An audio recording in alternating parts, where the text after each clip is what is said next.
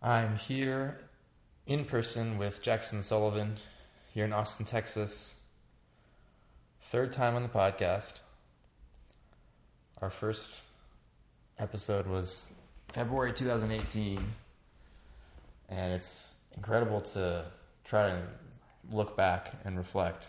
And this is what the podcast is about, right? It's like exponentially empowered personal development and trusting the long game and trusting time and the compounding effect of daily habits, right?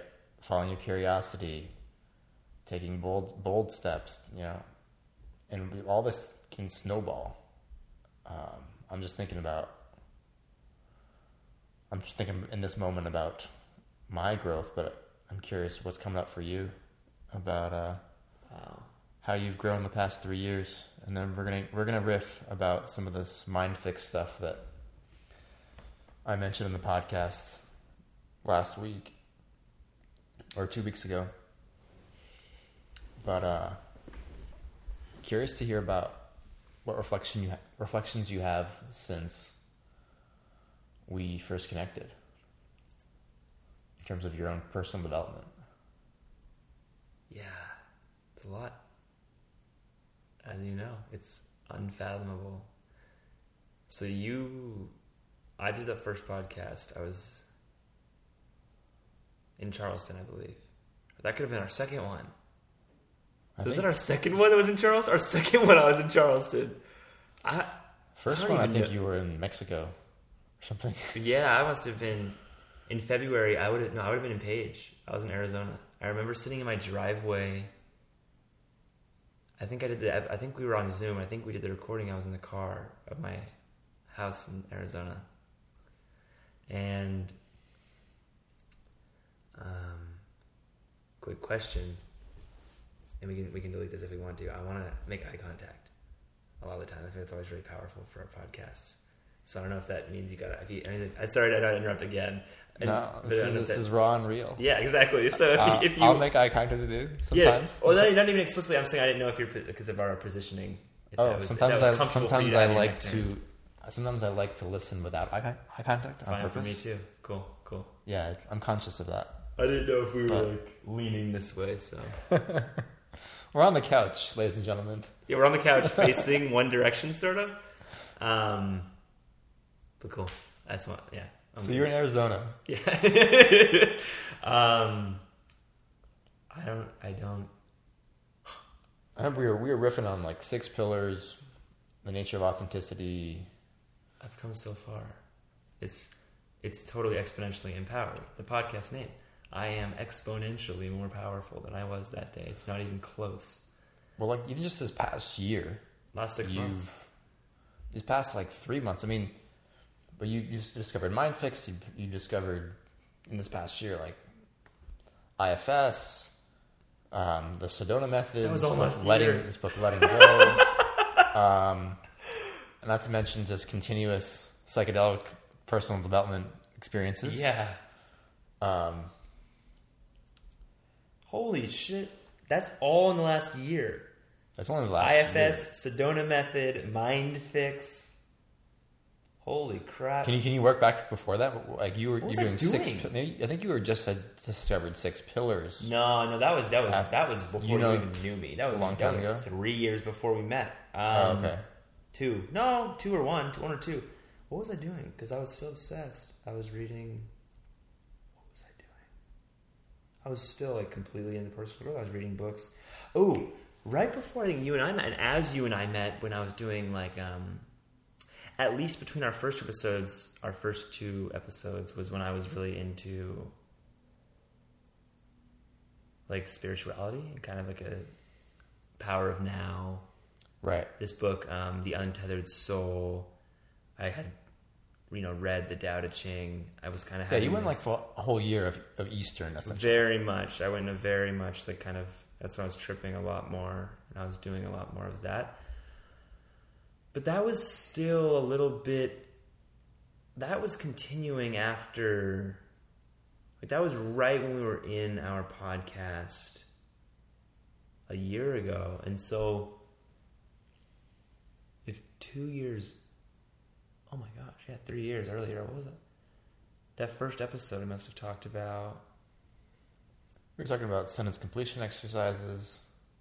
We were also just meeting. I can't remember. Because here's the thing, and we'll talk about this with MindFix stuff and everything. Sometimes you become so more liberated or so different from how you were that it's literally hard to fathom what it was like to exist in a more trapped state. Like, I can't conceive. I was in Arizona in February. I was getting ready to go to Guatemala. Yeah. And so if there I am getting ready to go to Guatemala, 2019. 18. You looked? Really? Holy crap. I was just... Oh. The point is, ladies and gentlemen, Lots happened. lots happened, and it's stunning. Especially, I think, Jackson, you and I just share this zest for growth, and part of that comes from like above average dysfunctional childhoods. Correct. Far above, But- far above average. Well, we don't need to compare, but Both of on whatever, you know what I'm saying. but it's also just like a passion for life, to be alive, to become fully alive, and to maximize experience on the planet. So like that zest just fuels so much to just keep going, like it's just a desire to actualize and be the true self and to flourish. Yeah. To flourish. It's an authentic desire. I think it's one of the reasons we're such good friends, is that connects us significantly. So, I'm trying to think of what we can really start to riff on. And we'll really build, like, we can really get going and momentum. Well, yeah, I just wanted to touch on that. Yeah. Just to see, because like I just did this episode on the power of small habits and like little daily actions, and think about that's going to help your life in the future, or it's going to compound, and that's good. But it's sometimes hard to like see the big picture because you're just like in the day to day trying to complete this task in front of you, change this habit or whatever. But then when you do zoom out, you look in the rearview mirror and like, yeah, okay. Like for me, I started that podcast in February 2018, and it felt totally uncomfortable to interview people and even just speak. I remember like having all these notes just to like do my own, like a 10-minute solo podcast. It was like this big preparation, and now I can just turn on mic and just riff, and I enjoy it. And now I host 2 podcasts. I'm just like it's just what you do. It's infused into me. But I remember, at that point when I started the podcast, I was a seasoned podcast consumer. But then to actually become a podcaster was like this next evolution. It's like, okay, I can say I'm a podcaster now. And then, man, just doing just building a network of people and reaching out to people like yourself, and then eventually just leveraging this huge career change so that I could align my values, just live with integrity. And it's just, I don't know, it's just, and that was the huge story for me. And so imagine if I'd never started, right? Like, just kind of like stay where I was, essentially. Maybe, everyone I think kind of grows over time if you don't put any effort into it. But like, I don't know if that's, well, I guess you're right in some ways. In some ways, I think people just gain wisdom through life experience. Correct. You would hope. Maybe agree. There's some atrophy too. I would agree. But like putting conscious effort into growth, that's a whole nother league. Yeah. So it's just helpful, I think, it's valuable to reflect and give yourself some credit, Yeah, I was thinking what might be cool is like, what is different about me today versus then? Just very clearly, what is different? And I'm curious for you as well, but I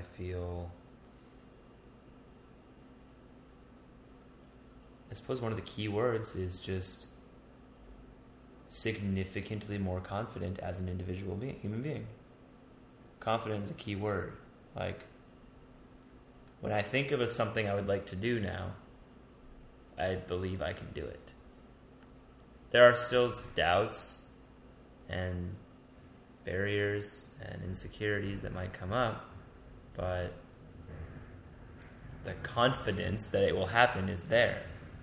And that was not the case as much even 3 years ago. I didn't know that, but there's just an increased confidence in a lot of things. Also, like, in myself as like a thing. Like, I feel more confident about my worthiness to be alive, if that makes sense. Like, that's more of the self-esteem side. It was like there was an anxiety, there was a fear back then, I think more than I realized, versus now, which is just... Yeah, looking back... Does that make sense? Looking back to just my admittedly non-vivid memories of our first Zoom correct. call. I can't really remember very much either. But I'm just like, you're like this scrappy kid who's super zealous but like imbalanced. Mm-hmm. Like hanging on by a thread in a sense. Yeah. You could feel that back then? I wasn't conscious of it. But now we know. I was really struck by your authenticity, and I was really felt connected to you. But you know, Brandon defines self-esteem as the confidence to tackle life's challenges and the knowledge that and belief that you are worthy of happiness. And I have much higher of both of those. Right. So my self-esteem, Brandon's great for that reason. It's really a great model. My self-esteem is much higher. And that's actually the best way to describe it. Esteem is like how you regard something, right? Like if I hold a movie in high esteem, it means that I really... It's more than just respect. I appreciate it. Yeah. I respect it. I admire the craftsmanship. I'm confident other people will like it. It's just esteem. And my esteem for Jackson Sullivan is quite high compared to what it was. And I think in general, now. Yeah. And that's what I was going to say earlier when you were saying, like, at least for me, my understanding of my own beauty and power is significantly higher today more higher than it ever has been. And I feel like that's fascinating for me to consider that could increase, because I feel very connected to it. Like I don't always have access to the full power and beauty, but I feel completely certain, I feel very confident of it being there, if that makes sense. Yeah. And you sense it right now in your... Of course. Your calmness and beauty is a good word. Yeah. Like you know you are beautiful. Yeah. It's not objective, but I find myself beautiful. Yeah. Most other people do. But I think it's always key to highlight this definition of self-esteem. Like true, genuine self-esteem is, as opposed to what Brandon calls pseudo self-esteem. Correct. Which is basically a false self, and it's a judgment rather than a knowledge in a sense. It's like... Oh, it's an evaluation instead of like a sense. Yeah, so when you say I have high esteem for myself, it's just like... It's I mean, so the elementary school definition of self-esteem is like, I'm great. Yeah, exactly. It's a caricature. It's about comparison to others, right? It's saying I'm great compared to other people, or I think highly of myself compared to other people. I mean, we're sitting next to this book, The Fountainhead by Ayn Rand. Is it sitting there on the... Oh, wow.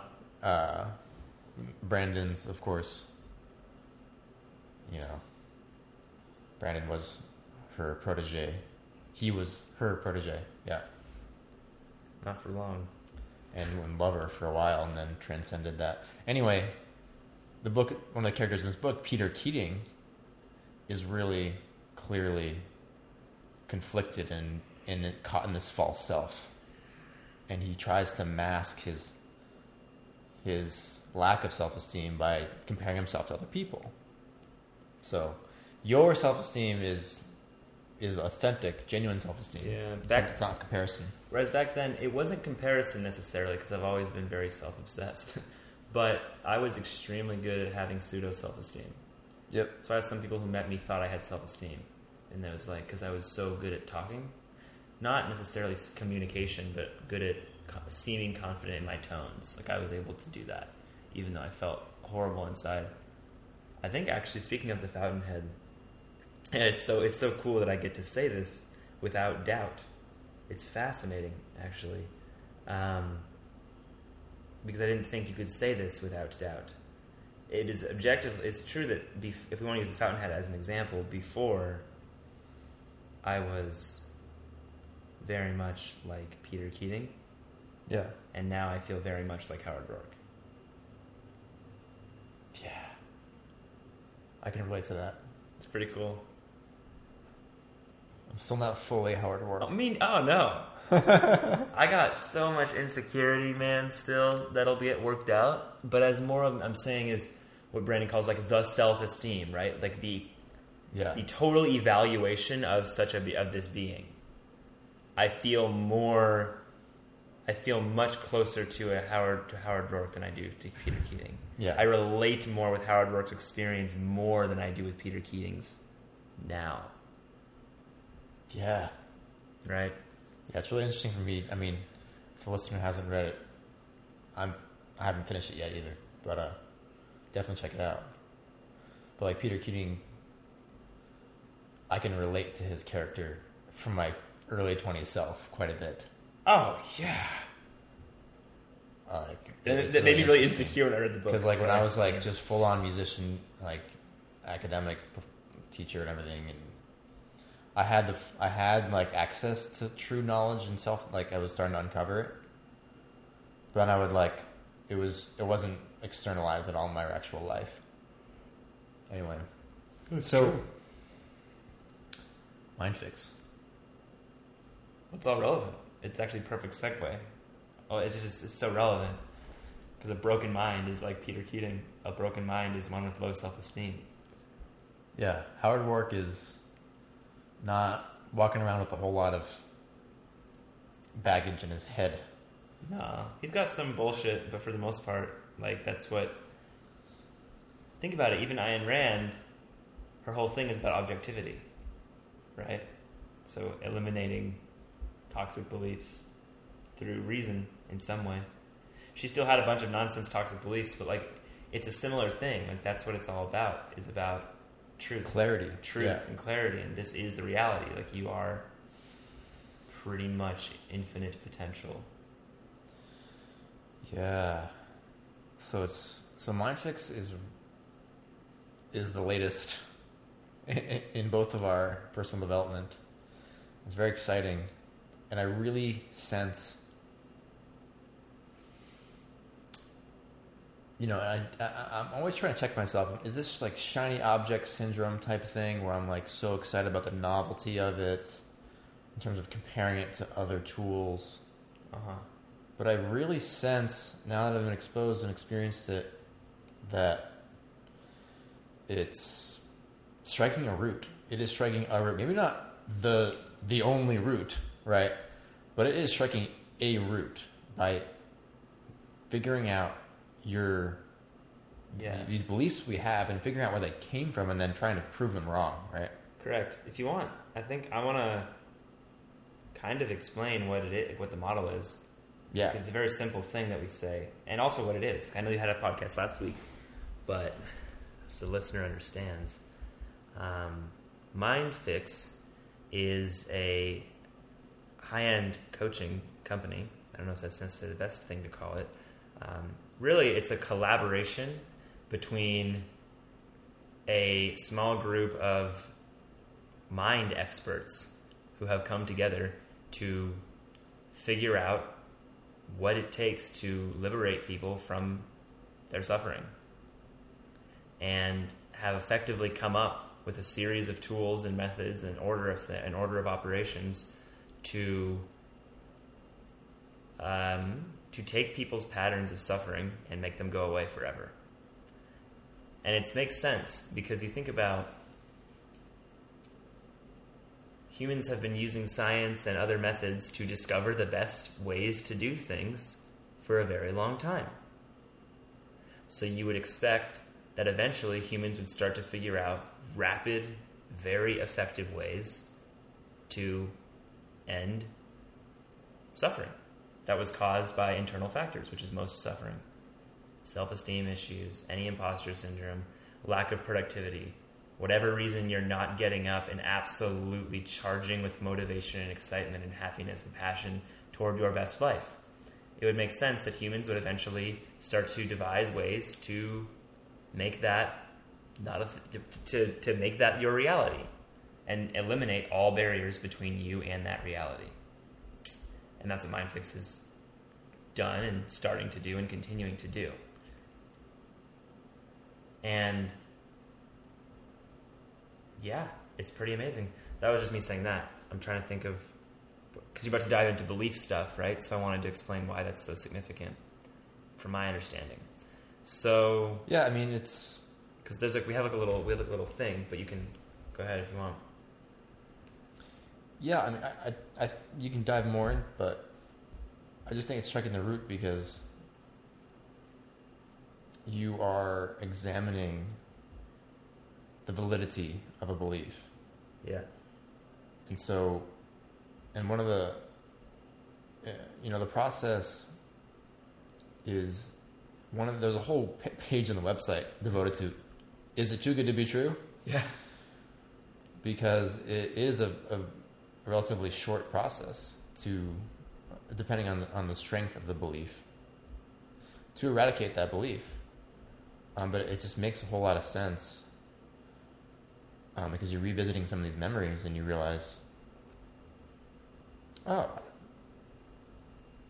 I just made that up in my head. Yeah. Yeah. So, yeah. And this is what I want to comment on is why it's so significant to get rid of a belief. Because a lot of people, that doesn't make any sense, right? We're bought in now. Yeah. But for a lot of people, it's like, it just sounds like some, like, the secret law of attraction community, like, oh, great, belief is everything. We're going to get rid of your beliefs. So I'm going to explain why that matters. So we have patterns in our life of behavior that we don't like. An example might be that you get angry every time your spouse says something to you in a certain way. And you'd rather not get angry because that's not, what you consider to be your most free self. Or you have a business or you have work projects that you would like to be doing and get done. However, you procrastinate and avoid doing the things, right? Patterns of behavior that we don't like. So what creates behaviors? For most of us, what creates our behaviors is our emotions. Even if we choose to do something of our own will, it's still sometimes like a subtle energetic emotion that can drive that behavior. It's like, oh, I feel motivated to go do something, so I'm going to go do it. Or I create the motivation to go do it. So emotions often drive behavior. Or I'll say a broad category of feelings often drive behavior. So what drives our feelings? Our feelings are created by our thoughts. And it's not necessarily always linguistic thoughts, but if I have, for example, I'm trying to think of a good example of this, but it's like it can be very sudden and very quick. But if I have a spouse and she says, "You didn't take out the laundry," if I have the thought of, she says, "You didn't take out the laundry," if I have the thought of, suddenly there's a thought that comes to my mind, oh, she doesn't like listen, or she doesn't respect what I do, she doesn't see everything I'm doing, it might generate an emotion of anger, right? Mm-hmm. And that could happen very quickly. Thoughts in our brain can actually happen like way faster linguistically than spoken word. But but it happens.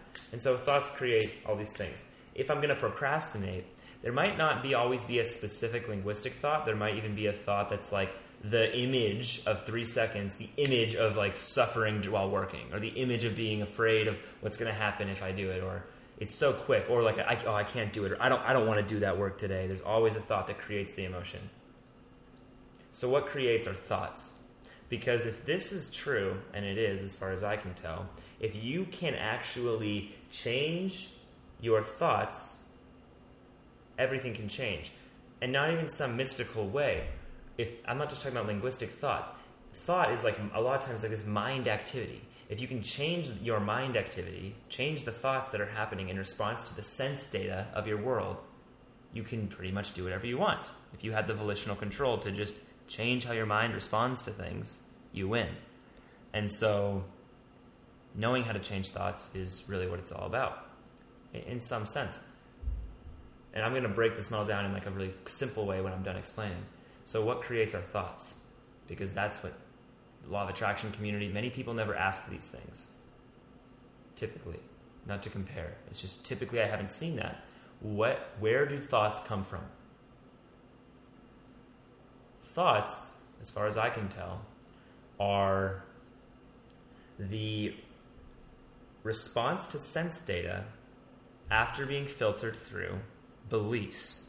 To say that simpler, thoughts come from our beliefs. Before our beliefs comes our sense data. For example, if I have the belief dogs are dangerous, and I see a dog and I receive the sense data through my eyes of dog. If I have a belief that dogs are dangerous, suddenly I experience the thought. It might be so fast, but it might be like, oh God, a dog. Or it might be like, oh shit, he's going to bite me. Or it could be, I don't want that dog around me. Whatever it is, the belief creates the thought, which creates the fear response of the emotion, which causes me to step backward, behavior. So the model is very clear. It's that sense data creates... So sense data is filtered through beliefs, which create thoughts as a result. So sense data goes through beliefs, results in thought, which creates an emotion, which creates a behavior.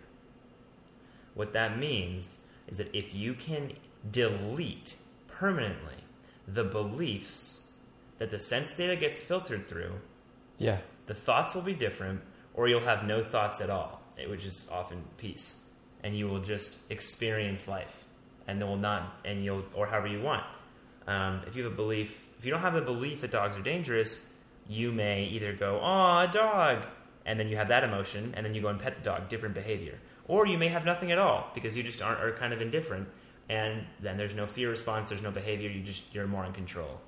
The same is true if you have a spouse who's saying something to you that previously, if you had a belief, like, what's an example? If I have a belief, women don't like me, still running, and then I have a wife and she's criticizing me, that's going to trigger this belief that's emotionally charged, and it's going to cause her telling me about the laundry that I said I would do or something. It's going to get filtered through this, women don't like me, and then I'm going to think, oh, she's mad at me, she doesn't respect me, she's really upset with me, and then I'm going to get upset and aggravated, and then that's going to create behavior. Whereas if I didn't have that belief, I might just think, oh, she's... I said I was going to do it. It just anyway, pulls we'll pause there, but yeah, I'm done. It pulls the rug out. Boom. From everything. That makes it such a clear model to me when you have so belief, thought, emotion, action. Yeah. If the belief's gone, yeah, I like how you articulated it as it's not always a thought. Even it's just sense. It's just your brain is working really fast, right? So often, and the belief is just the underlying. It's the monitor. It's the program. Yeah. And that word sounds cliche sometimes. You've been programmed, but it really is. It's like a computer, right? Yeah. Based on childhood experiences where we didn't have a whole lot of nurturing oftentimes, and we didn't have a whole lot of clarity, and we're trying to make sense. We're sense-making machines as humans. And there's this need for clarity and understanding for as children and adults. But as children, we're trying to make sense of the world. And when there's challenging experiences and those experiences aren't processed, Dan Siegel talks about rupture versus repair. Rupture and repair. Like if you have a rupture experience, an adverse experience, and then you don't immediately attend to it and repair. An adult doesn't help you repair. Then that's just you're gonna continue to try to make sense of the world, and you might create these beliefs. That's what I'm getting. Getting at. Exactly. As children, we create these beliefs because we have the need for clarity and understanding, no matter what. Because then we're just like, we can't survive if you don't understand anything. That's the brain's mechanism. Correct. We need to survive. That's the incentive. Yeah. That's the incentive. So it makes a whole lot of sense if you conclude something that is actually an irrational belief, because you're just trying to figure out something to hold on to. Yeah. Well, also, I think it makes sense because in the wild, when we evolved, this is my understanding of why we form beliefs and why we attach to them and not change them later when we're early in childhood. Because it really is an inefficient system for us. However, when we were in the wild and we were monkeys, and even when we were still human in the wild, the things that a child is exposed to in that first 10 years of life are, in a wildlife situation, are the things that you need to know and be aware of to survive for the rest of the life, right? So like when you're an animal, whatever you see as dangerous, as good, as bad, as et cetera, in early life, is the thing which you need to understand to survive. So it makes sense why children are already these information-absorbing machines, and they're pre-programmed to try to absorb beliefs and then permanently encode them. Because that's how it worked for millions and millions of years of evolution, right? Yeah. And so to me, that's why it makes a lot of sense. And then what you're saying is that need to understand from the more IFS perspective, that's sort of like how that plays out in psychology. Because I was talking about like evolutionary psychology, or biology or whatever, or psychology. But then like in the human sense, it plays out in children seeking to understand why things are happening. Because if you understand the why, then you learn a lesson that's going to help you survive. So from that first 10 years of life, you learn, I'm not enough because of how your parents don't care about you or whatever it is, then our evolution tells us that's useful information to then encode. And that's why I called it a program, right? Because I'm not a computer scientist, but I'm assuming when you get a brand new computer with no software on it at all, you have a blank slate computer. And then you need to program it to do what it needs to do. So a child is a blank slate human that needs to be programmed to do what needs to be done as a human. And so it's receptive to such programming. And so a belief is, I know programs work a lot of the time where there's like a trigger and then there's a response. So some programs might say, when X happens, do Y. So I think a belief is a program that says, when X sense data happens, Y thought. Like do Y thought in emotion and behavior. Yeah. Yeah.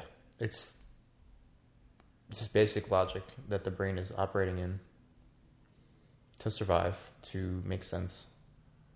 And the conditioning, the programming is in these contexts of these domination systems that humans are still trying to, we still need to evolve from, with the context of coercion and parenting and schooling, essentially.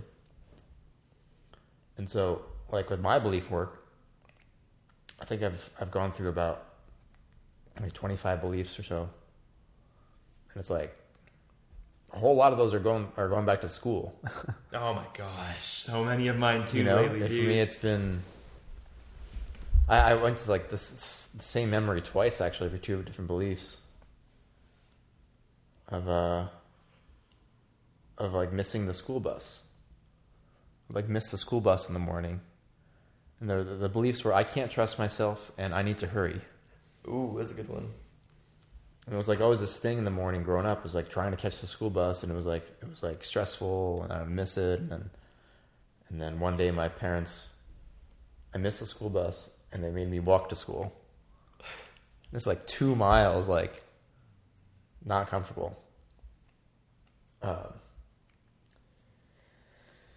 As like an 8-year-old kid or whatever. So I mean, that belief was formed, it seems, from that memory. Or I mean, there's other possible memories that these beliefs can be formed from. But that one came up for me, for I can't trust myself. Yeah. The point is, it's like you start examining, well, and maybe it's not my fault. Like maybe it's not I can't trust myself, but the school system was imposing itself on my time and autonomy, and that was bullshit. And of course, like, it's hard to trust yourself when School. Yeah. you're not getting to choose what you do. Was that like one of your alternative interpretations? Yeah. Yeah. So Wow. it's so valuable. It's like you're pruning your mind. You're decluttering. That is the best. That's a really good way to describe it. It's a very good way to describe it. Just pulling these pruning weeds out. And that's why we call it the root. That's why they call it, like, that's what's the root cause, right? Because that is the root cause of the problem. So many personal growth strategies are additive, which is oftentimes helpful. The problem still remains, though. You're just really good at coping with it. With this, it's about, if you literally remove the problem, it just is gone. It just doesn't exist anymore. It's because it doesn't have the coding. You don't need to manage the anxiety or manage the hurry. It's just the code has been highlighted and backspaced. Do you want to say one of the beliefs that you've deleted out loud right now and see how it feels? I mean, how many have you done? Like 50? About 90. Close to 90. Maybe 100. I don't know. I have a list, but I missed some. I did one today that I'm not certain if it's gone. We can try it though. It's fun. Because sometimes it's harder. Typically you can do it pretty swiftly, but I got one. Yeah. Sometimes they're harder to get. On yourself. Yeah. You're saying like you're not sure if it's gone? Yeah, well, I don't know. Usually, so basically this is a process that typically you have someone facilitate. And so that's pretty much how it goes. I've learned to do some of it myself, but sometimes self-led isn't as effective. But let me see this one. Work is awful. Yeah, that is not true. This morning when I woke up, that felt true. When I said it. It doesn't mean that it's all pervasive, right? So this is another thing for people who are listening. It's like, we can know a belief is not true, and the belief still resonates in our body, which almost means like a part of us believes it's true. We know it's not true, so some people are like, oh, I don't believe that. That's obviously false. And it's like, okay, but is there an emotional reaction when you say it? There is. So that implies it's driving some behavior because it's running the program. So work is bad. That was another one. That's gone. That's amazing. Other ones. I'm unlovable. Nothing. No resonance. An example of something that resonates is, I'm wearing a blue shirt. I'm wearing a blue shirt. That is the truth. Or are you? It's like a dark blue, yeah. Okay, so that is true. But I'm wearing a white shirt. No resonance. And there are ways to test this. There's something called muscle testing, and we're coming up with a couple other ways to actually test. Like, you can actually verify if there's resonance to a belief or not. And then after the process, you can see that it's gone, and everything changes forever because it's gone. Other beliefs that really drive a lot of behavior for people are, I'm not smart, I'm not important, I'm not enough, as you know, is one of the biggest ones. I'm not good enough is the most popular belief the Mind Fix deletes. I'm bad was a big one for me. I'm a burden. I've not told you. I think I'm a burden was potentially like one of the top 5 for me. Because you know how I talked a lot. I still do talk a lot and all these different things. And so I was constantly feeling like I'm a burden. So when I came back from Colorado and I was a lot more calm around social interactions, that was why. I constantly, unknowingly, because it was subconscious, but that social anxiety, I always had this tape of I'm a burden. And that is no longer there at all. Yeah. Think about if you have that belief. Holy crap. Oh, that makes so much sense. For me? Pre-Colorado, post-Colorado. Just looking at you. Yeah, like me always. Oof. And then it caused me to interrupt and talk more because I was always compensating. Yeah. Which made me more of a burden in reality. And you did big ones recently of I'm not okay and I can't let go. Those are 2 big ones I watched you do. Holy crap. Is there a difference now? I'm sure. You want to try saying one of those? Oh, yeah. I'm not okay. It's not true. I can't let go. I smiled. It's so untrue. I was like, I can't let go. There's nothing. It's just about getting rid of the resonance. Is there a reason you're saying it in that voice, the monotone? Is there like a... How am I doing? I can't let go. I don't know. I can't let go. I can't let go. That's just how it came out, I guess. Yeah. Because it's so untrue.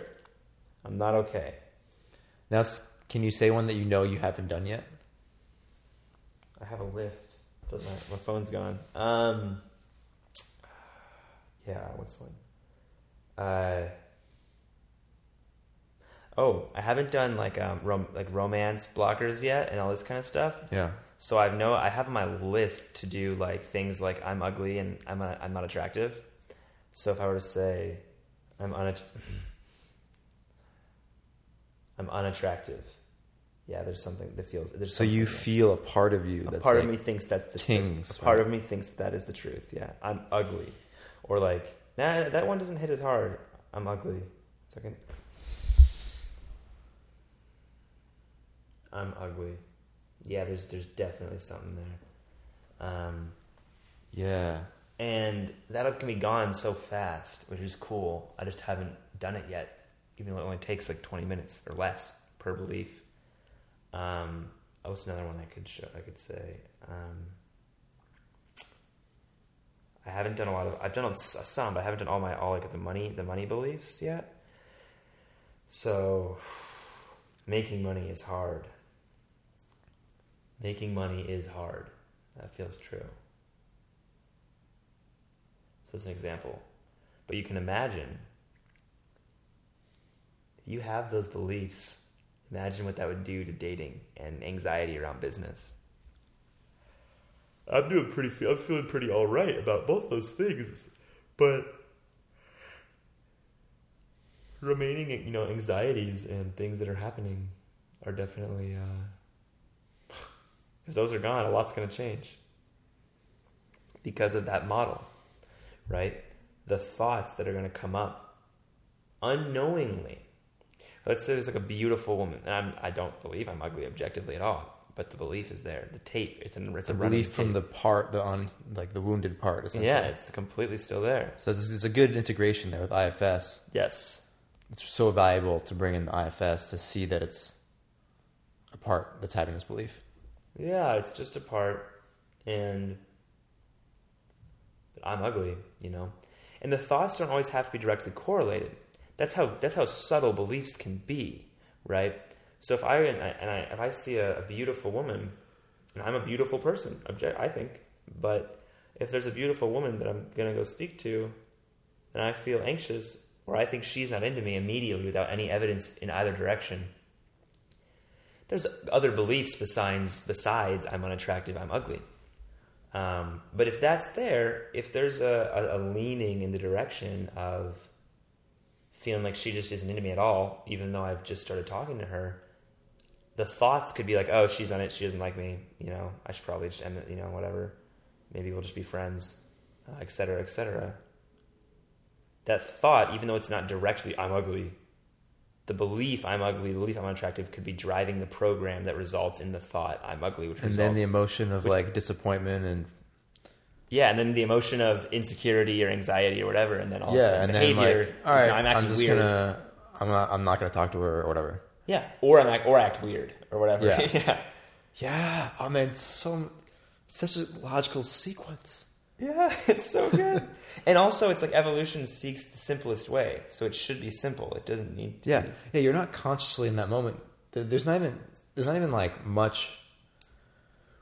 There's no activity of thinking I'm ugly. No, It's the belief is belief underneath. creates the thoughts. Yeah, The belief is underneath the thought. correct. Yeah, there's really a distinction there. It's really important because it shows you how. Now I'm going to say it's complex. It shows you how complex our brains are. That the beliefs are all like interwoven in this extraordinary web, and it's beautiful because they're made to keep the pan. The stove is hot. Like this stuff is for us for our survival, but it's. That's why it can be helpful from like an IFS standpoint, or once you complete a belief deletion, like thanking the part of you who like, or even sometimes during the belief deletion, like just appreciating that part for believing that all this time to try to get needs met. That's all it is. Yeah. I love the IFS model too for that reason. It shows you how NVC, you mean? that too. Well, does IFS also talk about needs, or is that all NVC? That's all NVC. Oh, so you just combine it with the IFS. Yeah. That's how you. Are you serious? I just thought that was IFS because of what you've told me. Oh, yeah, you see how NVC and So I just IFS combine it, perfectly yeah. integrate. Yeah. Like, they need to be the same thing. IFS needs NVC. Holy shit. Yeah, basically. So, I have speaking of, I think we can segue, not segue, continue because I have this thing I was driving I was going to tell you about, but that's later. So another word for the beliefs is what they call meaning. Belief is almost like a solidified meaning. Or I'm still working on the definitions here, but it's like when an event happens, we give it a meaning as a kid, and that's where the belief comes from. So if Dad's yelling at me,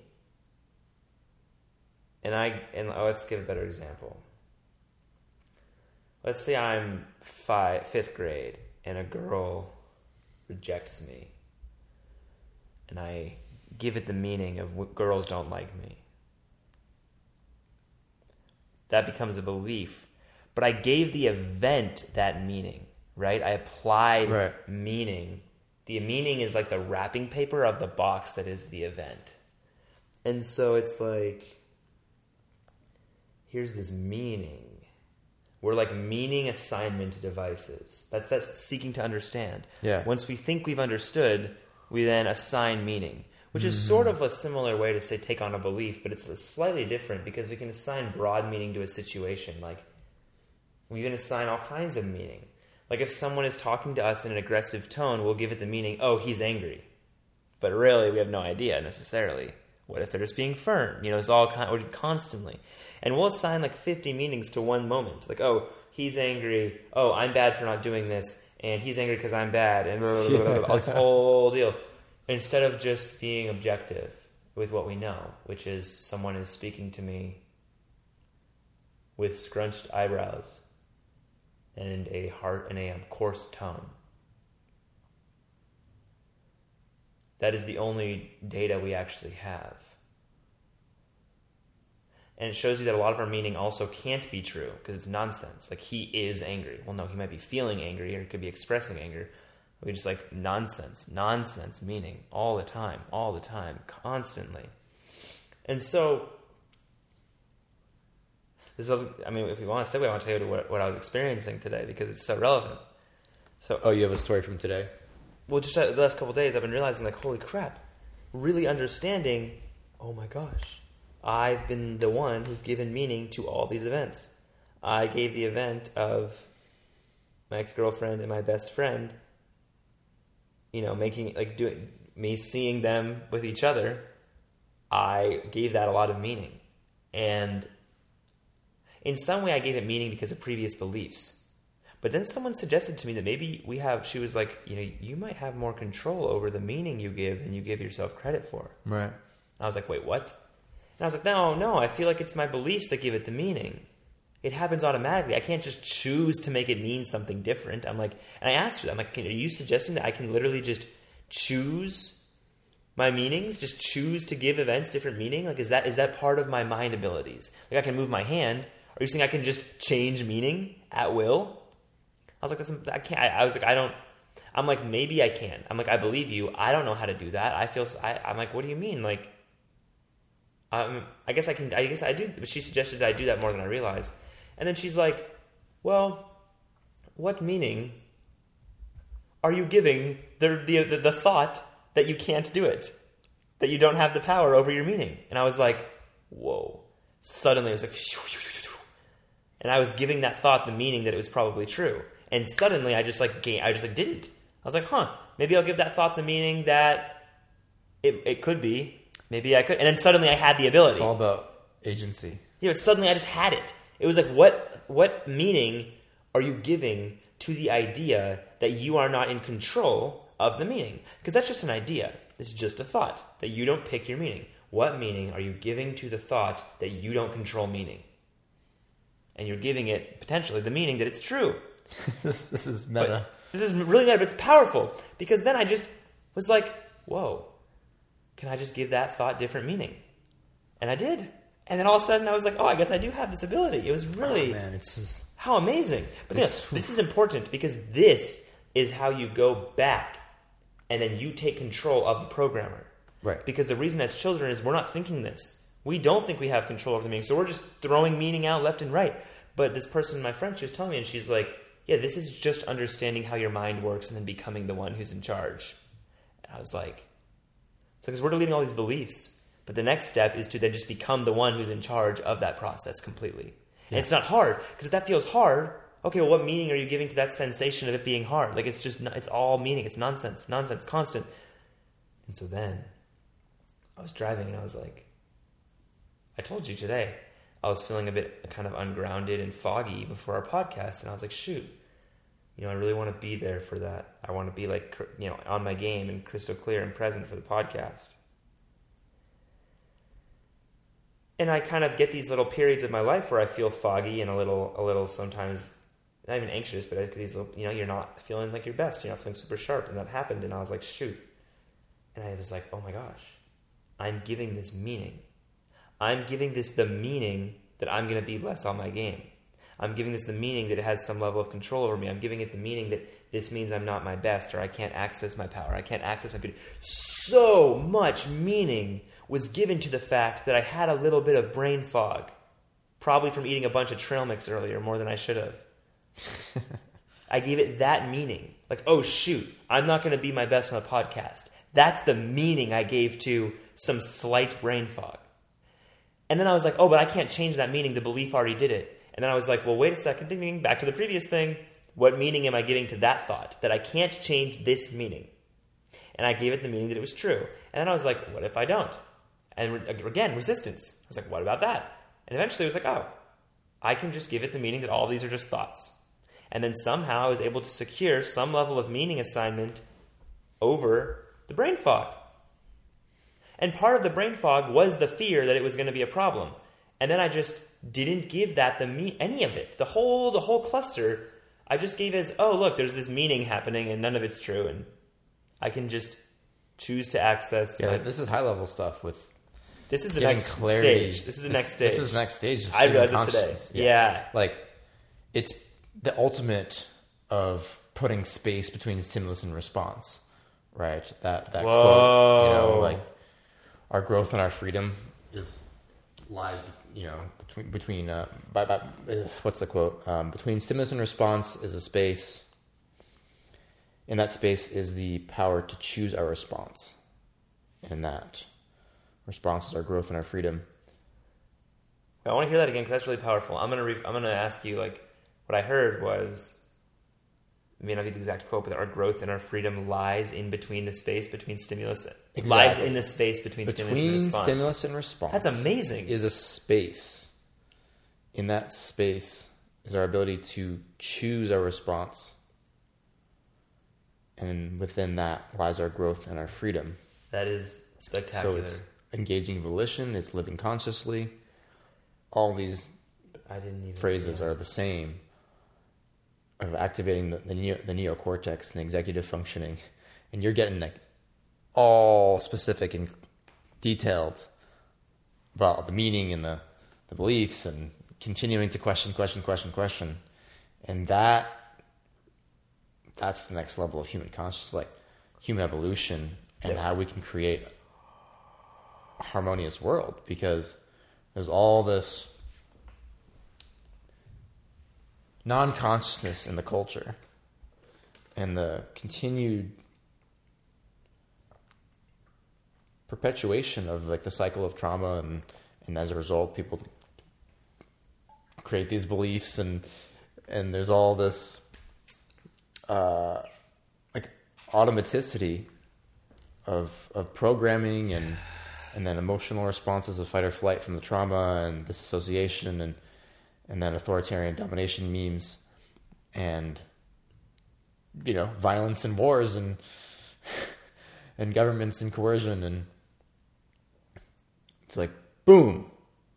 How do we disrupt all that? Putting space between stimulus and response, and all these beliefs, questioning it all, and becoming the super programmer of your own brain, and then you become rewiring it. Exactly, and then program whatever you want, and then you can actually. Here's what I was taught too. It's like you can actually assign positive meaning to feel good. I just noticed that I don't know if that's possible. I'm like, well, wait, you think I can just assign meaning to be happy? Like someone said, well, yeah, like if someone smiles at you, you could sometimes give it the meaning that they're being fake. And I was told, like, but what if you just give it the meaning that they're being nice? I'm like, but I don't feel like I have that control. This was before I realized, however, that I could just give that doubt a different meaning. So right now I'm thinking, here we are in the podcast. And I could give that the meaning of, oh yeah, we're just sitting here having a podcast. And suddenly I ask myself, could I give it a different meaning? And maybe, is there any doubt? There's a slight, no, could I do that? Okay, there's a slight doubt. Well, I'm going to give that doubt, because now here we go, meta. That's just a thought. So, interesting. Now I'm more connected to my meaning assignment device. Right. Now, I'm thinking here we are, and I'm wondering if I gave this the meaning. But I think there has to be some authenticity to meaning or something. I don't know. There's an interesting thing that I don't feel like I can fake it.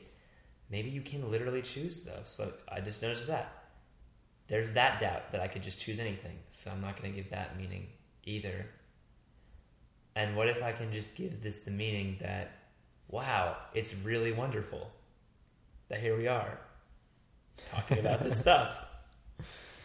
And I'm noticing what's happening right now for me is I do feel a little lighter. Having thought that. Mm-hmm. And I think that there's some work to be done here. I think that as you would continue to give certain doubts less and less meaning, and most importantly, here's the critical part. The reason the doubt might come up is because there's beliefs. So as we deprogram whatever programs / beliefs are creating any doubt that we are the ones that create our meanings and our beliefs, as we deprogram all that, we can gain, I think, a greater and greater degree of agency over our meaning assignment devices and truly be able to just choose how we want to feel. Because I did it right now. It was subtle because some of these doubts existed, and we're just starting this out. But I'm really feeling like, holy shit, like if we can just get rid of all of that. Yeah, go ahead. That's maybe Mindfix 2.0. I think so. All the meaning I think stuff. So. I'm gonna bring this going on. Yeah. Becoming the leader, becoming the programmer. Yeah, and Mindfix 1.0 is, again, it's identifying these patterns in your life and figure out, well, what beliefs might have formed as a child that can be addressed. Just to speak to my experience more, and thinking, I think it's perhaps valuable for the listener to hear us like say these beliefs and note how we feel. Oh yeah. Maybe you can hear through the podcast, like the difference in tone. So if I said, okay, so some beliefs that I have deleted. One of the first ones is I'm not enough. Just laughed. Amazing. That was our whole thing. We talked about enoughness, I think, a year ago for like 3 hours. Yeah, we did your podcast. It was. We talked about enoughness for like everything. 2 hours. It was the whole grand opus. We got rid of it in like 20 minutes, but now it's gone forever. I know. It's like why do we spend all the time? I'm not enough. It's just like we haven't even talked about it once. It's like enough. What the heck? It's It means nothing. Yeah. No, I mean, I wrote the affirmation in my gratitude journal for years. I'm enough. I'm enough. I'm enough. And it's funny because in retrospect, I realized like most of the time I wrote that, I had this part of me that was like, this is bullshit. And this part of me that was just like, this isn't doing anything. This is just putting air freshener on the dog doo-doo. Yeah. The only reason that you do it, the only reason that we do such a thing is because we don't believe it. We would never. Yes. We wouldn't need to affirm something that we believe. Sometimes we might assert it. No, because I don't believe I am enough. I don't believe anything about enoughness at all. The concept is gone. I don't need the program because it's inherent. That's the difference, right? Yeah. So like the affirmation, the typical personal development tool, I'm still open to the value there. It's just like, I mean, there's value in putting air freshener over the dog doo-doo. Like, it will now smell a little nicer. And that's a fair point. But the better way is to just clean up the dog doo-doo. So, yeah, I'm enough. Or I'm not enough. I'm not enough. I remember when we deleted that belief, like this. And this is like no other belief has been this strong in terms of like I felt this anxiety in my stomach just poof, poof forever. Has it come back? Yeah. No, I'm not enough. What the fuck does that mean? Like, okay, so then what else? Man, I said I can't trust myself. Poof. I need to control things. I need to control. Is that gone? Wow. I haven't done control ones yet. I still got a lot of stuff on control. Money is bad. Money is bad. Yeah, I know you had that. Could be. It could be. Depends who uses it. It's like you start like searching for like, well, maybe it could be true sometimes, but it's not just like this. Ooh, yeah, that's a really critical thing to talk about. Actually, before you delete it, it's like money's bad. Ooh, it's a filter. That's what I said earlier. Like sense data is filtered. It's a filter. I have one. I can't be rich, which is big. There's like double meaning of like I'm not allowed to be rich and I don't have the ability to be rich. Yeah. And I swear, I kept saying that one before I deleted it. Before I deleted it, I kept saying that one. I was like, do you feel it? You feel the part in your body, the somatic experience. Oh yeah. And then you just see that that's just like this deflated part. And then when you go work with that part in the process, I can't be rich. And it's like, well, depends. What am I going to do? Definitely could be rich. Yep. You know, it's like this. If you don't mind. Go ahead. Well, I'll let you finish. Sorry about that. No, go ahead. Okay, yeah. So this is where people, they think when you get rid of a belief, you have the opposite. It's not true. It's not, I can be rich. Yeah. That's what affirmation tries to do. I am rich already. That's like what the law of attraction does. The whole community. And it's more like, no, when you get rid of a belief, we talk about this with MindFix, you just gain discernment, which is freedom. You gain true liberation. It's not about being rich. It's just you don't have I can't be rich. Because think about it. It's about energy. We have energy as beings. If you don't, why would you want to expend, keyword expend, why would you want to expend energy affirming that you are rich? If you can just not have I can't be rich, and then it's just inherent. You just have like a child. Children just run after things. You don't even have to think about it. You just gain discernment. Very rarely does the opposite belief come. Or the opposite belief is inherent. That's a critical thing. It doesn't need to be programmed. A lot of the time. Like, I guess I do believe I am lovable now.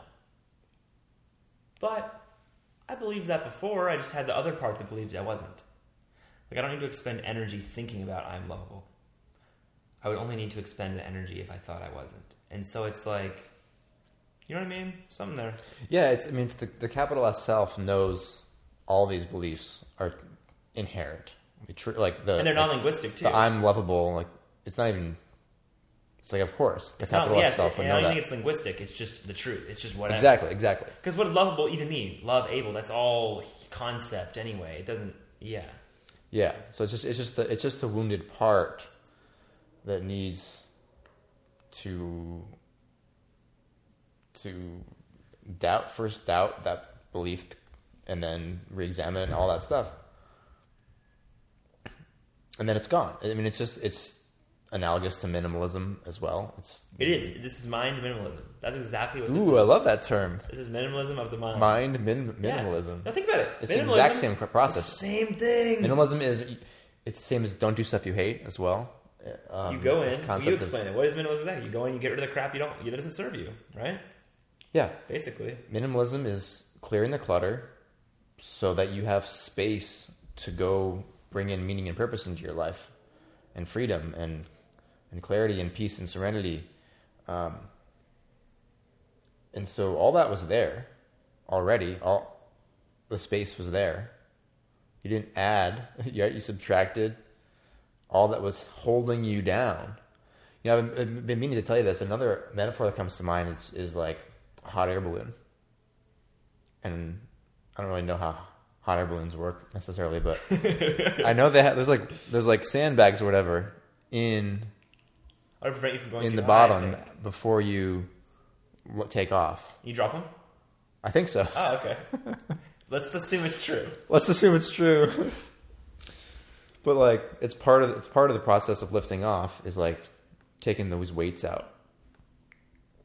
And so it's a similar process where you clear that which is holding you down, minimalism in your stuff or just your mind, and then you can float.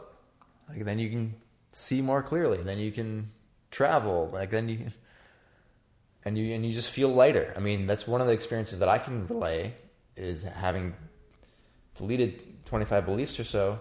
Like I just feel more like there's this openness in my energy. Oh yeah, that's a great way to say it. There's less sandbags.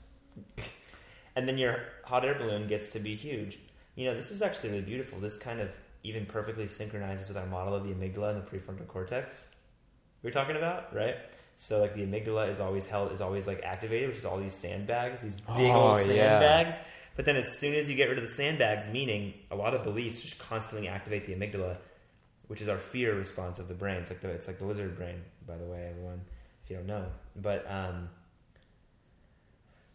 then when those sandbags go away, the amygdala begins to finally stop because it's not constantly on high alert because of these beliefs. Then suddenly the hot air balloon, then the prefrontal cortex, this is what happens in the brain, literally. When the amygdala starts to calm, the prefrontal cortex literally begins to expand, and the sandbags drop.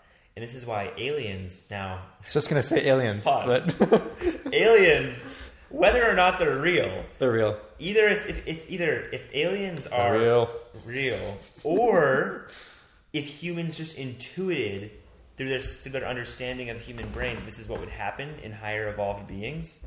I don't care. Point being, aliens got big old heads in the front because they got big prefrontal cortex and no amygdala for the same reason. Because as they evolve, or as we evolve, or whatever, no amygdala is not necessary because we live in an advanced society, and it's just all prefrontal activity. I've been so endlessly fascinated by that concept. Yeah. Let's go ahead and play some philosophy and entertain that aliens are real. Okay. By aliens, you mean visited Earth, current, like not like some intelligent life in the universe, because that seems just to be a certainty. But you mean what we typically think of as aliens in relation to the human species. Yeah. Okay. And there could be multiple species of aliens. I don't know. Got But it. like the typical, I mean, I'm not going to go down that rabbit hole. I've been watching a lot of documentaries and listening to a lot of Joe Rogan podcasts, and there's a lot of compelling evidence. There was a front page story on 2017 New York Times front page about there's a whole government committee on this topic of UFOs, but just this is like there's so much freaking baggage on stuff like that, and it's just like clear your beliefs on that, you know.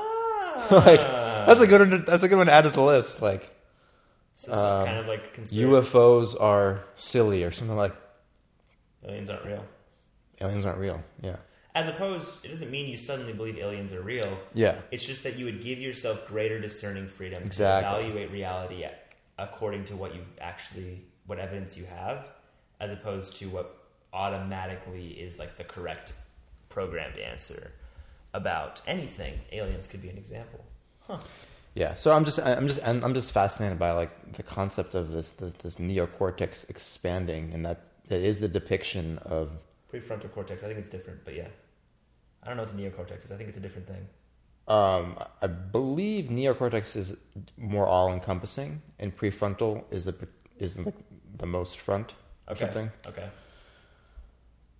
Anyway, it doesn't really matter. It's the same point. I got you. Yeah, but yeah, just the idea of evolution of our species, and it's fitting that the hot air balloon is not dissimilar shape Yeah. to An alien head. to an alien head. And this is priceless. The amygdala, yeah, is that bottom part of the brain, the bottom part of the hot air balloon, with the weight in it. And what we need is to let go of the fear of a lizard brain and go to the trust. Trust of our reason, Yeah. our reasoning capabilities. And that is how we create a world without fear and violence and wars and abuse And government. and governments and School. all this, which is based in fear and amygdala and coercion. And what we false need- premises too. Right? That's why the fear's there. Yeah, false premises, because it's not engaging in philosophy and reason, which again is the prefrontal cortex. So it all goes back to that. And then when you engage in that and you engage in the NVC, and then you treat yourself and your own inner child, and you treat your children with honesty, logic, clarity, reason, trust, respecting their dignity and autonomy, boom, they grow up without damage. Their neocortex evolves properly. These beliefs, these limiting belief structures aren't formed. No. That's the vision, and this No. could be a multi-generational process. That's kind of what I wanted to touch on more, unless you have something else you want to get to, but No, like... I do. That's fine with me. That works. You do? I'm excited to talk about this, yes. I don't have something else I want to do. Oh, okay. Yeah, I wanted Yeah. to go ahead and cover that if you did. Yeah. But I like... guess I said that weird. I said, no, I do. Oh, okay. Yeah, just how can mind fix...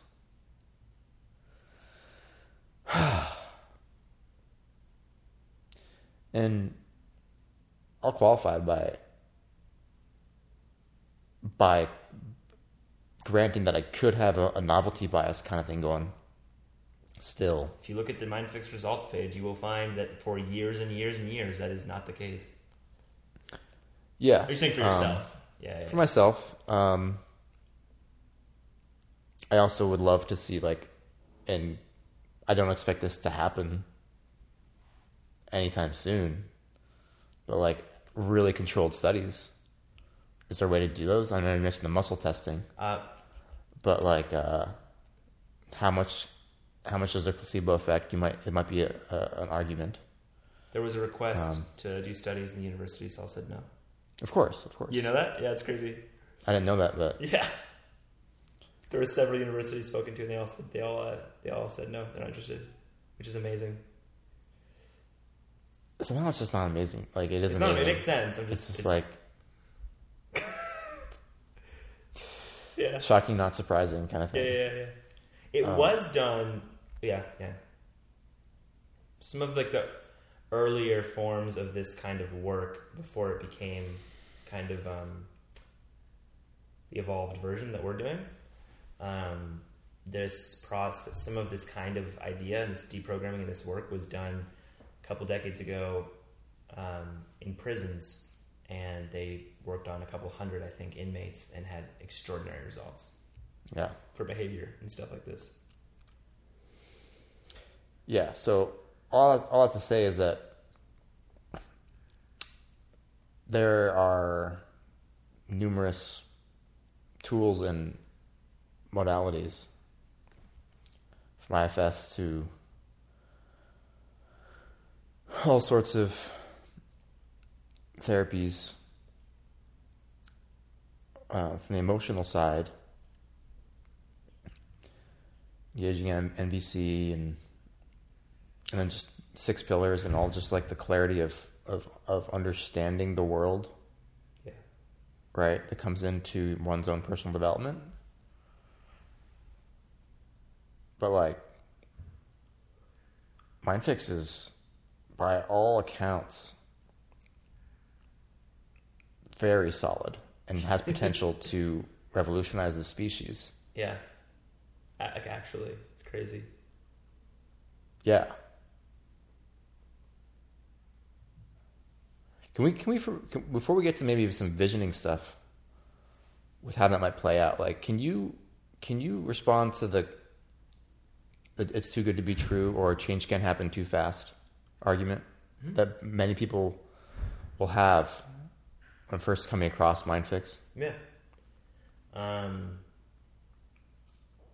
The first thing that comes to mind is when you feel, someone has a feeling this is too good to be true. Change can't happen overnight. And they get that feeling. The first thing I would do is just to ask someone to imagine if that belief wasn't there. Imagine if you didn't have the concept that change has to take a long time. If you were never programmed with that, you didn't learn it anywhere. If you didn't believe that, would it feel more possible? That's the first thing. So that's often what we do, is people have these kinds of beliefs, and that's something that we get rid of first. Because if you believe that, it's going to be harder. And then you don't believe it, and then it works. In terms of actually responding to it, though, it's like, it's like the model we described today with the behavior and when you get rid of a belief, it's gone. And then the behavior changes. It just does. And you feel better, and you do things better, and you're happier. Here's how I can explain it, though, because someone might ask, well, can a belief come back? How do we know this is really, really getting rid of it? And that's where I can explain something really important. If I held up this book here, and I said, what is this cover? You would say it's I would say, what color is the cover? You would say it's blue. Yeah. You believe it's blue, right? You kind of have that temporary little belief. Mind substance, it's a blue cover. You've seen the sense data. It's a blue book, right? Over simple. We can just say, like it's sure. If I asked you, hey, what color is this book? You'd say it's blue. So if I were to, I wouldn't say it's a belief, but I don't know. You would call it blue, unless, imagine this: if suddenly I peeled off this piece of paper cover and I actually had lied and I had a little fake cover, and underneath it was white. And then and I crumpled up the blue piece of paper and I threw it over there. You would then say, and I'd say, hey, what color is the book now? You'd say, oh, it's white. I can see that now.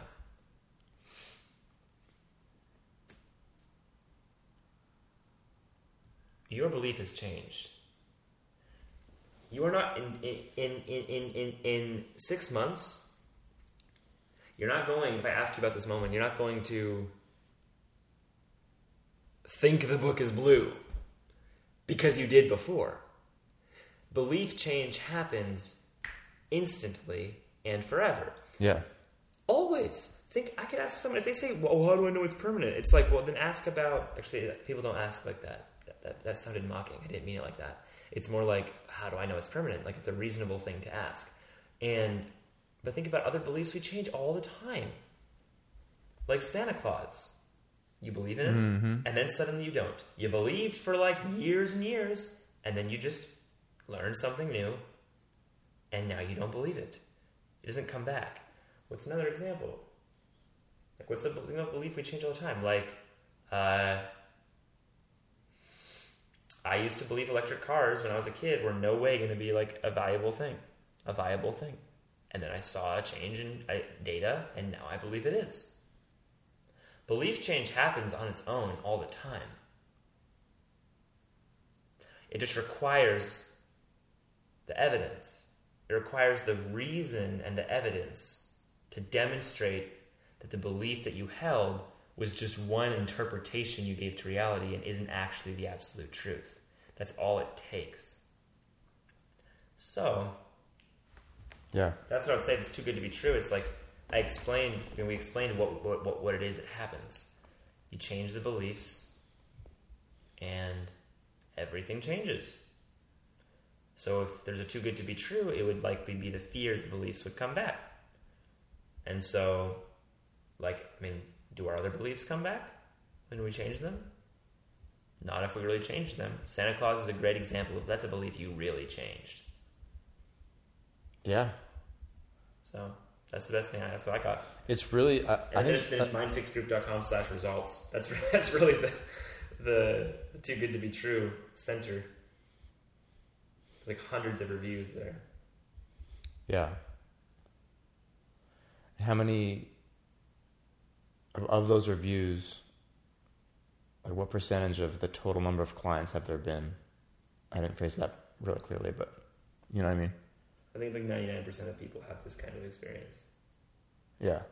I think it's like 99.8%. I don't know the exact numbers. I'd have to ask, but it's very high. Yeah. But I think your first answer was the best in that.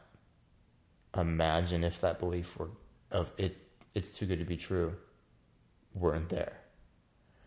Even just asking that. Did just do the effect. And then it just puts it back in the ball back in your court. You're like, no.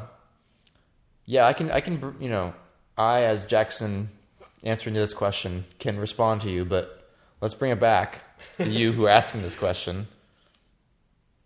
And then the person who's asking that question of is it too good to be true, you bring it back to yourself and you introspect and you see, at the very least you admit that you have a belief going on in your brain of it's too good to be true.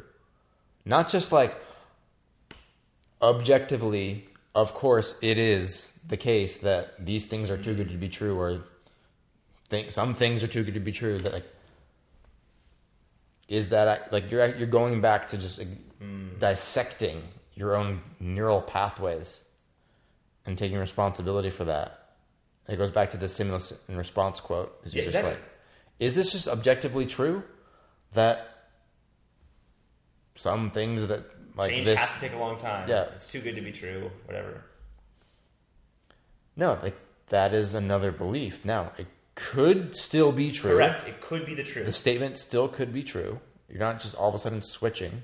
It's not like, it must be the truth. It must be. It has to be real. Take my money. That doesn't happen. Exactly. Yeah. It's actually quite empowering with that frame. Yeah. Like, acquisition of discernment. Discernment. Yeah. That's the key. And when I did that, I'm actually curious because that's really exciting. Did you suddenly feel connected to how powerful the beliefs actually are?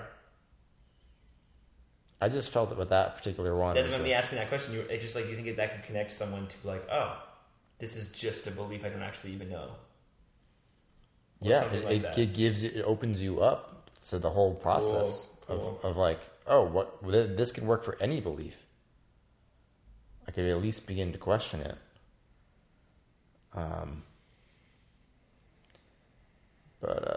Yeah, I think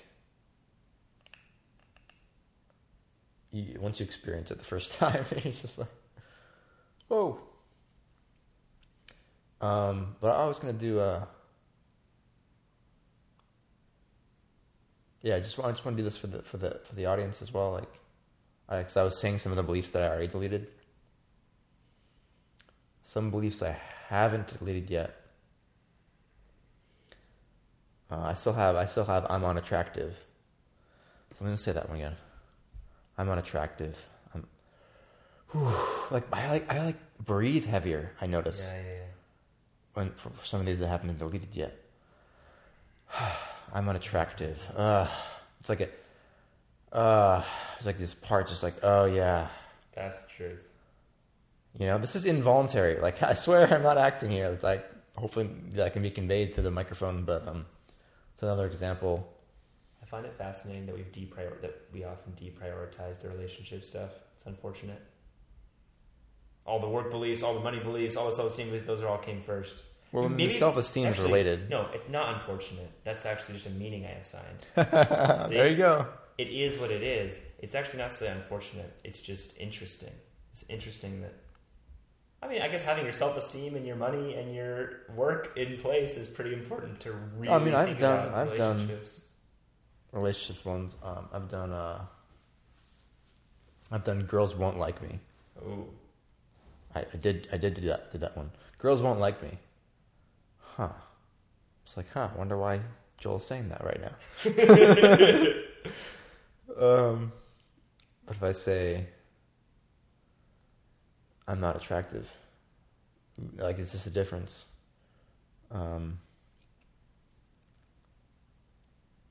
The productivity ones are still, I did work has to be hard. I deleted that one. So yeah, I deleted that today. Work is hard. No. I didn't do this one yet. It's wrong to be.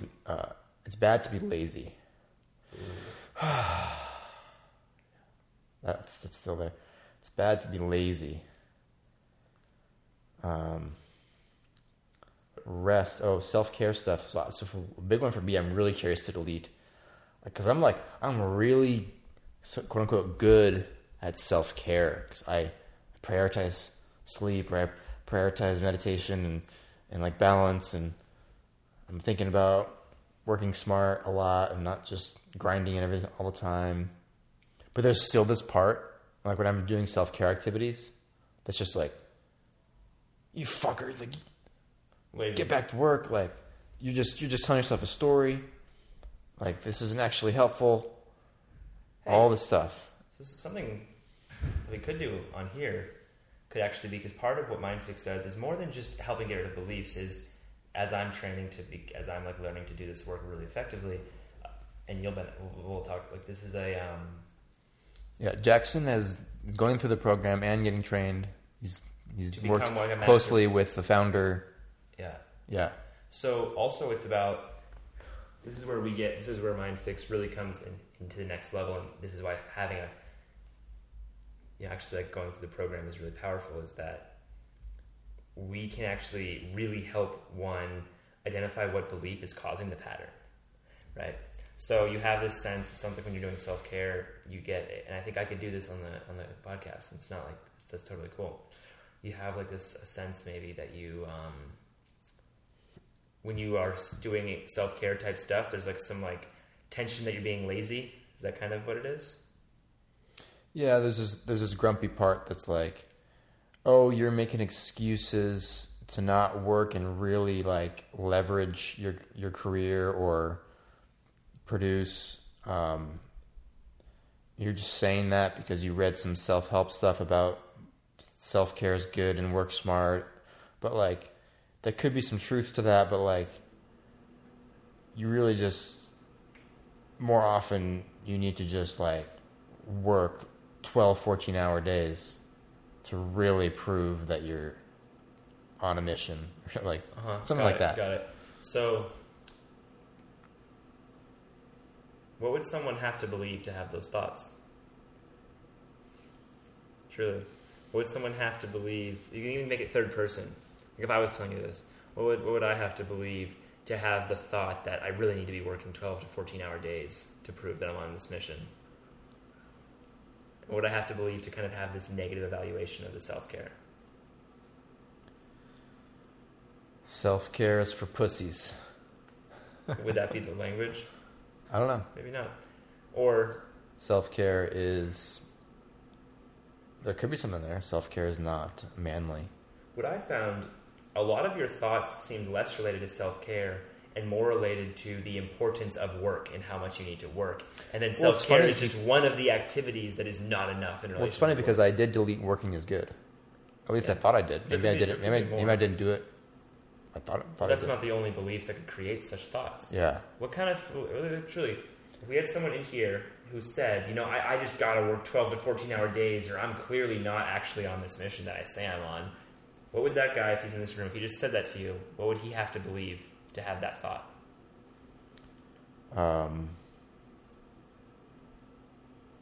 Working creates results. Could it be what makes me good enough is working hard? Yeah. It's because once we get rid of I'm not good enough, there's often something called a survival strategy belief. So I'm not good enough can be gone, but we have beliefs that are the conditions placed upon our original belief. So you can still you can believe, I'm not good enough. That's gone. Yeah. But there can still be what makes me good enough is, or I need to, right? So it's like, I'm not good enough if I don't work hard. Or we usually like the language, and it works a lot of time, is like what makes me good enough is XYZ. So it could be something for you, or like that what makes you good enough, or what makes something like this. If that guy's like, I'm clearly not, I just need to work 12, 14 hours. It could be like, what makes me good enough is working hard. He might believe that. Or what makes me good enough is working a lot. There's different... Yeah, okay. Because I deleted working is good and I'm not working enough. But the only reason you would have big. I'm not working enough is because of something around what makes me enough is working. So you're saying that that the I'm not working enough didn't get the whole job done by deleting that. Perhaps. It could be. So that's what I'm saying is like what, even like right now we can kind of like you have, so the pattern is that when you are engaged in self-care, you get I assume like a sense of tension or self-loathing and voices that you're not working enough. Yeah. So does it seem real that if someone believed that what makes them enough or what makes them good enough is working, that they might have thoughts like that when they go to engage in self-care? It makes sense why that might be the case, right? Yeah, because then they would think like, oh, well, if I'm more in self-care, then I'm not I'm not proving that I'm good enough. So there's danger here. Yeah, well, then there's also other beliefs. That's what makes me safe is working hard. That's a different than good enough. Those are a little different, but I think it ultimately comes back to safety. But try saying, and the language might be a little weird sometimes, but it's still worth seeing. Like maybe try saying, what makes me enough is working, or what makes me enough is working hard. What makes me enough is working. I didn't notice it. Okay, it might not be that then. What makes me enough is working. I think it's more about safety than self-worth. Really? So you think that when you're going to do self-care and you feel these voices saying you're being lazy, you're a piece of you're lame. Because the part's trying to get need met for like sustainability and security to like prove that I'm like valuable in the marketplace, that I can build a positive reputation. So does it feel like interesting? It needs trust that like I'm going to support myself by Got it. providing enough value, creating enough value. So could it be that when you're in those moments of the self-care that there's this anxiety that not everything's going to get taken care of? And that's why there's that fear, that safety piece? Is that kind of what it is? You're not going to get enough work done, you're not going to sustain yourself? Is it that? Yeah, I think that's a big chunk. Interesting. So then what would someone have to believe to feel anxiety about that kind of stuff when they're engaged in self-care?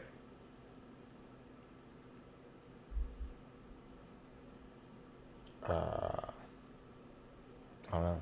I don't have enough. I'm not going to be okay. Some things like this maybe, or I'm not going to be okay.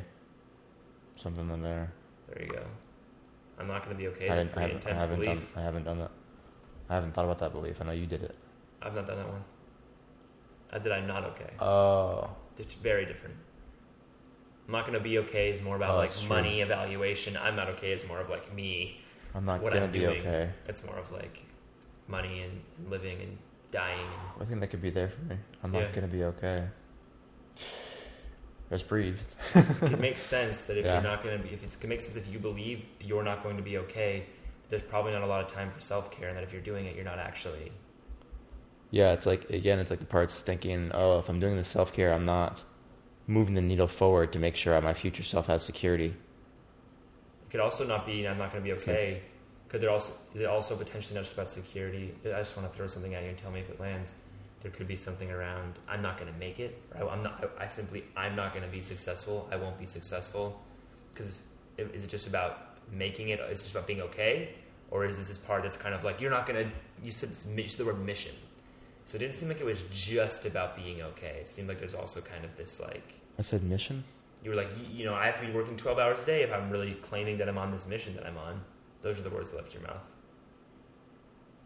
Yeah, but that was like, maybe it was like blending like my work with Crash. Yeah. To like, with like the need for security as well. Mm-hmm. Like I am a mission for the mission of the company, but there's also like, before that, there's like for me, or this part rather, is like make sure that I prove my value. Yeah. Yeah. For the company. Cool. Yeah.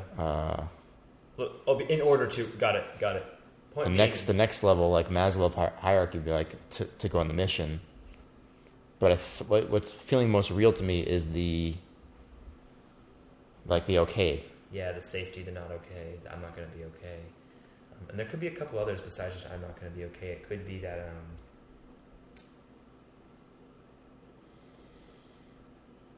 it could be like what keeps me safe is working hard. With these kinds of beliefs. Yeah. Like you associate safety with working hard, so not working hard is not safe. Do you want to try? I don't know if it'll land. What keeps me safe is working hard. Or working. What keeps me safe is working. What keeps me safe is working. Might not be the language. What keeps me safe is working. Or working keeps me safe. Working hard keeps me safe. I think there's something there, but it's not as strong. I don't think that's necessarily, but I don't think that's the linguistic encoding. Yeah, exactly. But it's worth exploring that, in your own time and really thinking Yeah. about. And that's always the advice. It's really important to track patterns, right? Because then you can actually see your progress. So like, go ahead and be like, wow, I have this pattern of when I go to self-care. How would you rate the intensity of the problem? And then ask the question. Just say like, what would someone have to believe for this pattern to be real? And you can just kind of reverse engineer it from there. And then after you delete one belief, ask yourself, how would I feel about self-care now? And you can just like, that's one of the ways Mindfix can really deliver the really life-changing results is we delete people's pain. Yeah. Anyway, Man. that was something I just wanted to show you. Yeah, it's great. It's And great. That's really helpful just to kind of use the pattern to get to the beliefs. And then you can actually not waste your time on beliefs that might not even be affecting things. And just Yeah, I mean, I've been picking them out, and I think all of the ones I've done have been helpful. But most bang for your buck if you start with the patterns. Yeah. That's the only reason you want to do it anyway, right? You want to be done suffering in the ways that you are suffering. Yeah. So yeah. Huh? I'm done. Do you want to wrap up here soon? Yeah, let's just kind of like close it out with like bringing it back for like visions for daydreaming. Visions for humanity, yeah. Where let's say we really like do this process on ourselves a lot, and like get to this next level of freedom, actualization, liberation. We're affecting people. We're affecting relationships. You know, people like you're like we saw with our friend Nick, like in particular, just his demeanor, his energy, his stands taller. He did an entire 10-week MindFix program. Is it 10 weeks? Yeah. And he's just like full of life. It's unreal. I watch it transform over time. It's just like it's different person. It affects people, you know. But then everyone think about how we're all affected. That's what I'm saying. Like it affects the people he interacts with all the time. He's going to be such a big influence on the world. Yeah, and he's making big plans. But yeah, we take care of our own. Like this is the whole message, right? Sort out yourself first. We're sorting out our mind. We mind minimalism. Continuing to do that, and the potential ripple effects. But let's think bigger. Like let's say this does ripple, and like this work of MindFix starts scaling. We see more and more like entrepreneurs doing it, and celebrities doing it, or just everyday people, and it starts spreading like this really healthy spreading.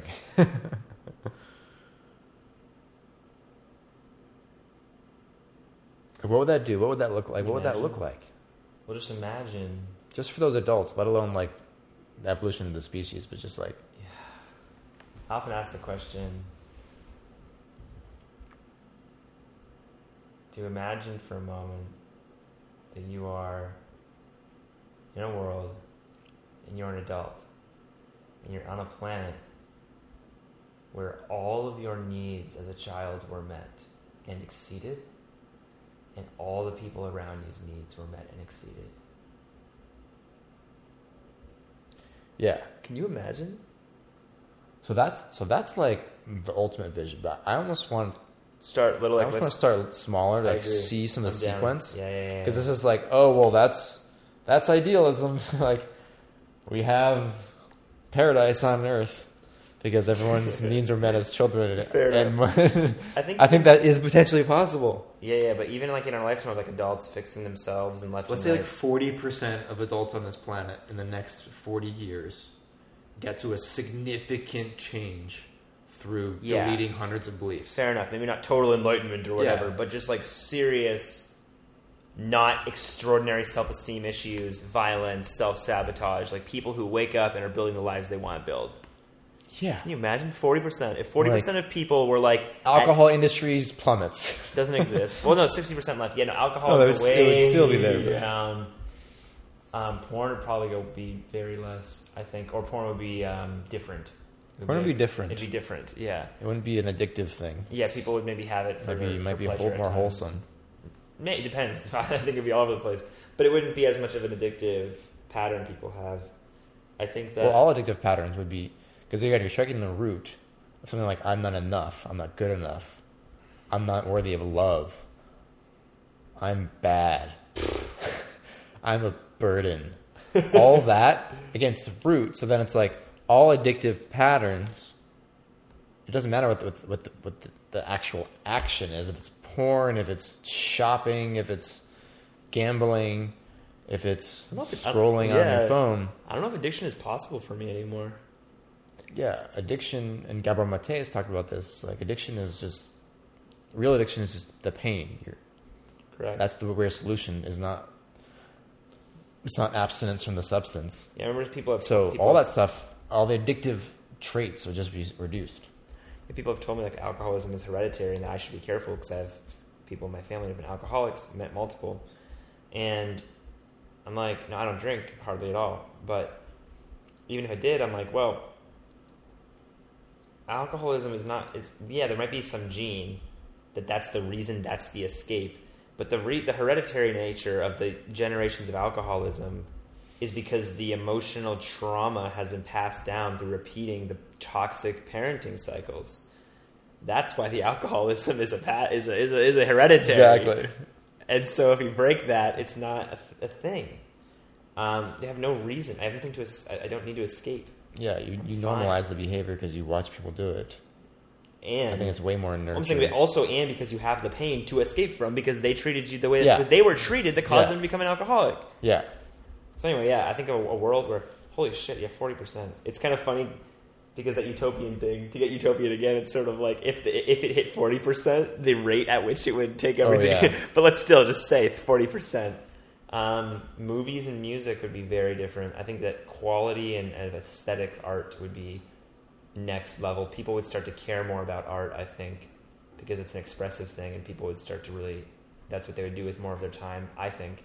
And like creation, like science as well, like just various types of expressive creation and study. Oh man, there'd be more actual science in the world. Can you imagine? There'd be more critical thinking, because people wouldn't be so in fear about like not getting their funding from the government subsidy. Blah. Like it's like you actually have start to get maybe like you have more entrepreneurial spirit. So you have more like entrepreneurial scientists who aren't just relying on governments. Crap. And started raising your own money and like.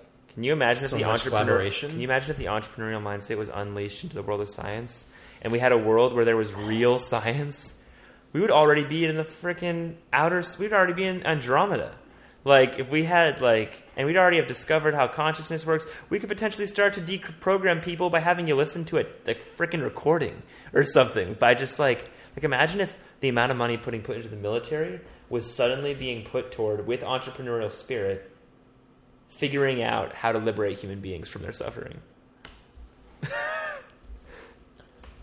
Yeah, well, not coming from the government budget, but yeah. Whatever. Joel. Well, it wouldn't be entrepreneurial spirit if it was coming from the government budget. But it would have to be entrepreneurial, right? Because even if Elon Musk wanted to put $20 billion toward that, it wouldn't matter because there's not the competitive, there's not the actual organic. That's what's needed, is the organic entrepreneurial. That's actually a good idea, though. Maybe if and when I become a gajillionaire, multi-bajillion billionaire, I'll just post prizes on the world saying, whoever comes up in the next 2 years with the absolute greatest model of solving human suffering that you can show me gets $2 billion. And then we get just millions, or at least hundreds of thousands of young people trying to figure it out. It'd be pretty cool. Yeah, entrepreneurial spirit for science. That's a nice little idea to hatch. Change everything. Yeah, just less addiction. Happiness. Think about that. I'm just Happiness. I'm just picturing people walking around just smiling more. Yeah. People playing, people dancing to the music in the grocery store. Yep, lots. I think. Oh my god, I was massive doing, uptick. I was doing that the other day. Dude, me too, all the time now, and you don't even notice, right? You don't even think about it. I went in the store, no mask, and I was dancing. Great. That's amazing. That's wonderful. Wow. Yeah, the dancing I think would increase a lot. What's I tell you? It's like the gift. It's what I do at the gift. We would just be celebrating and creating all the time. We'd be celebrating, creating, and studying. Playing. Whoa. We would be playing. Oh my god, the masculine feminine polarity would be balanced more. In individuals and in relationships. Exactly. Men could access their feminine, women could access their masculine. So much less insecurity and so much less false self. And people could find someone that works for them. And yeah, it would be individualized instead of what's happened is so much of the polarity that's the natural, the masculine, feminine. Those two sides have come closer.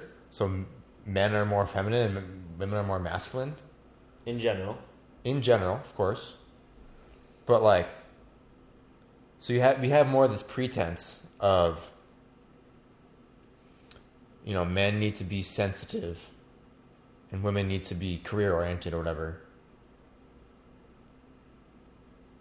And also just like with like third wave feminism, it was just like, oh well, there's even like a shame that gets attached that at least potentially can get attached to a woman taking a traditional lifestyle. Yeah, that's true. Well, that's not authentic feminism, which is celebrating the individual choice of the woman, right? I'm just thinking about this kind of stuff. Like, so well, I think if there's less insecurities, then people are just like, if everyone deletes the belief, I need to care what other people think. Yeah, then they just, well, I don't know if it's that exact belief, but yeah, people would just be doing what they want. Yeah. Right. And then that's interesting. I think in some sense, I think you might see overall general more polarity between masculine and feminine, maybe. And I think on the other hand, you would actually see in another dimension less. And what I mean is in a way, people would become a little more androgynous because they're so free that they're not even tied to the masculine feminine idea anymore. That's true. They're just human. And I think that maybe my intuition says that a lot of women would maybe tend toward a more feminine way of being and men would tend more toward a masculine way of being because they wouldn't need to fulfill any expectation, and that might be more of their nature. Well, I'm not certain of that, but it would definitely be less amygdala action. So it'd be less like of a weight on this biological programming. Exactly. You still have it. Like you still have, and it can be fun to play with it, and it can it'd be more fun. It'd be more fun though. Like if a big masculine guy wanted to be dominated by like a really beautiful like smaller girl and sexually, like they could just do that because there's not these need to fulfill these roles. That's interesting. Yeah, I like that. It's beautiful to think about. I'm realizing as I liberate more and more, I don't still feel fully comfortable being a completely feminine or completely masculine. But if I was, I would probably just play with different experiences, not just sexually, but emotionally, socially. Yeah. Sometimes I could be feminine, and sometimes I could be masculine, and I think I would tend toward masculine. But yeah.